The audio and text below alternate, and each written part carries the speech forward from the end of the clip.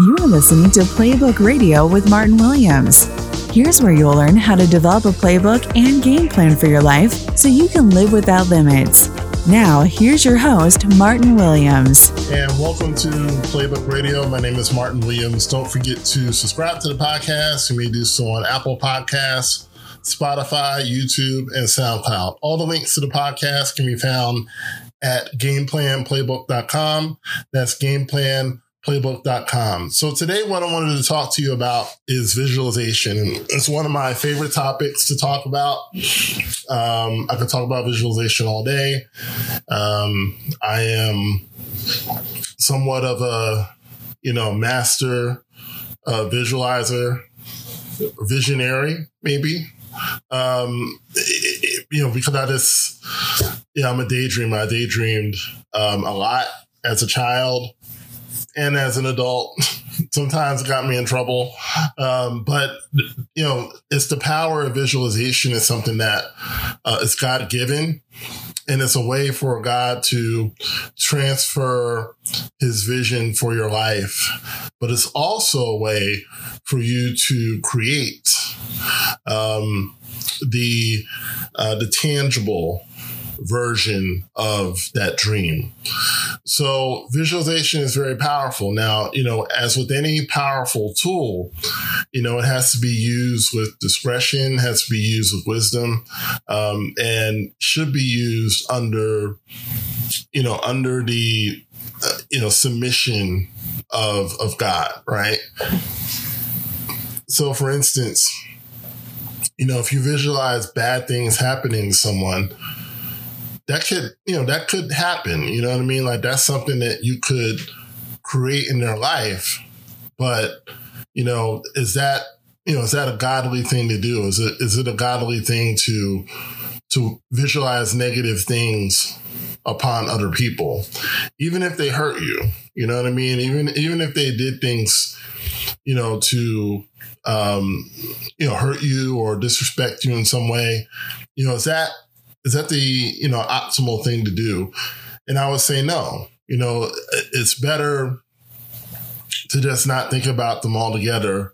Or, if you can't do that, at least visualize them as being in a good place. I think that it's important that we understand our power of visualization and the ability to create reality with it. I talk a lot about Neville Goddard in my podcast and in my other work. And, when I first discovered who Neville Goddard was, and for those of you who don't know who he was a mystical teacher who lived in most of his teaching, I should say, happened in the 50s, 60s, and 70s. That's when he really took off. He was teaching before then, but he really started making his way in that 20-year time frame. I believe he passed away in 1972, I believe. But a lot of people, whether they credit him or not, have borrowed from his teachings and borrowed from his philosophies. And, his biggest thing, he taught from two places, which is the law, which is basically how to visualize the things that you need to live in this world. In this world, you need, tangible things. You need a roof over your head. You need food to eat. You need, work. You need transportation, like all your needs. The law was supposed to cover that. So, if you had a need, his suggestion was to visualize it. And he had many, many different examples of how he did it for himself. And he encouraged people to try it. So the law is for everyone. The second part of his philosophy, his main philosophy, was the promise. And the promise is a little more complicated. And it's more so, understanding who you are in the story of creation. And essentially his thing, he said that that Jesus Christ is your imagination. And I got to say, as somebody who grew up in church, it's hard for me to digest. Okay. And I don't know if I believe that. And that's okay.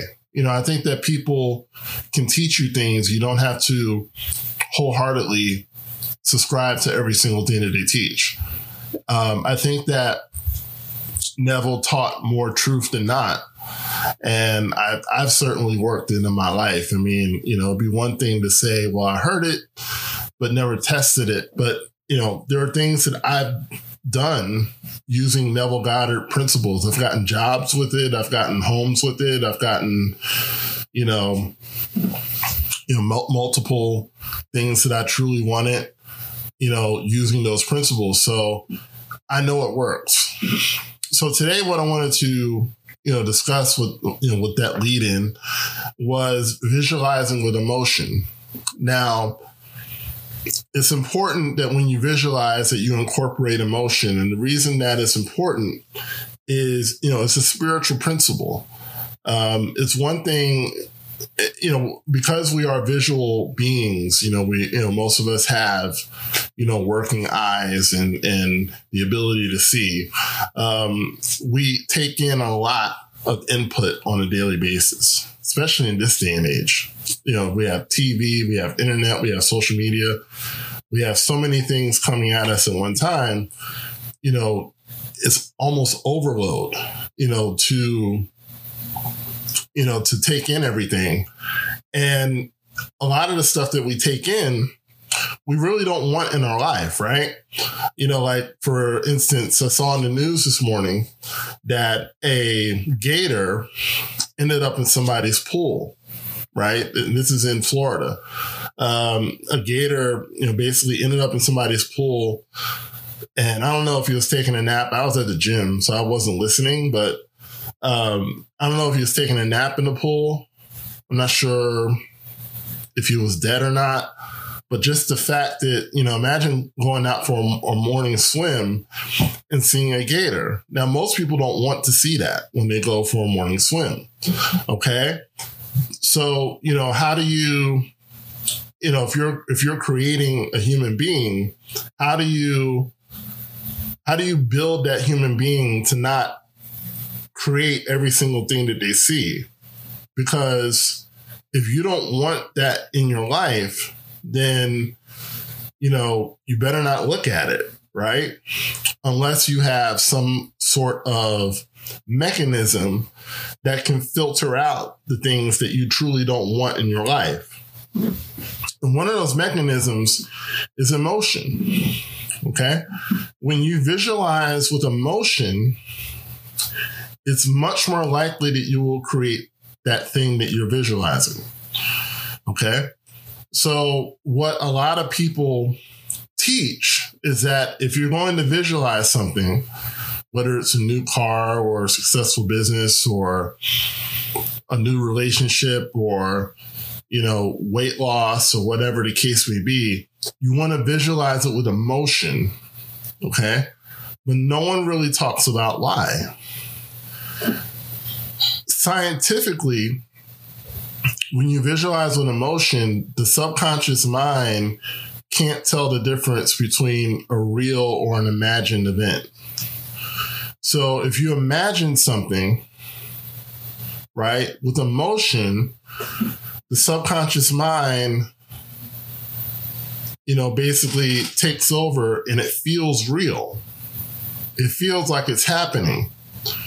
Now, this works in a positive sense. If you ever think about something that, you enjoyed, something happy that happened to you, something that made you happy, and you imagine it again, that your imagination brings it to life in such a way that you feel the emotion as if you were there, right? But it also works in a negative way. When you think about things like PTSD, right? And people who have been in war situations and they hear, gunshots, maybe in a movie, or they hear fireworks, which mimic the sound of gunshots. And, it feels like they're back in that war zone. Why? Because the visual, the imagination has taken that sound and the emotion of living through that was mixed in with that visualization, and now it's traumatic. Now they feel like they're back in that war zone, even though they're sitting in their living room thousands of miles away from wherever that war happened. And it happens, for anyone who goes through PTSD, it's a similar situation. All it takes is a sound or a word or something mixed with emotion. So if you're still sad about whatever happened, if you're still angry about whatever happened, mixed with that visualization, it creates the event as if it's happening all over again. So we want to try to use this for good, right? But it's important to do it with emotion, because the emotion is what makes it real. In the Bible, Jesus Christ said that if a man were to look upon a woman lustfully in his heart, he's already committed adultery with her. Now, that's a high bar, right? Because you're thinking, man, I can't look at other women anymore. But think about it. I think people get caught up in the literal sense of that. It's really a concept, because what he's saying is that when you look at a woman, with lust, right? With desire, okay? You're committing adultery with her, even though you didn't touch her, okay? And that's the power of your visualization muscle. The power of visualization is you can take something with high emotion, and desire is an emotion, right? And it's as if you committed the act, right? It's as if you committed, it's as if you did it. And that's the power that we all have. So if there's something that you want to do, let's say that you want to own a home one day. Let's say that you want to, go to Paris, or, go to an NBA game, what have you. And maybe you don't have the money right now. Whatever the case may be, maybe you don't have the money or the opportunity or what have you. Visualize it as if it's happening right now, and then mix in emotion, right? So if you want to go to a game, imagine the roar of the crowd. Imagine how loud a football game or a basketball game gets. Imagine the roar of the crowd, right? If you want to go to Paris, imagine the plane ride. Imagine the plane taking off and hear those sounds. And you can actually go on YouTube and, people record themselves on planes all the time, right? So you can go on YouTube and you can hear those sounds, right? People, imagine being in Paris and imagine seeing the Eiffel Tower. And there's people who do that, who have recordings and things, on the Eiffel Tower. And, just imagine being wherever it is that you want to be. Imagine having the reality of the thing that you want to have.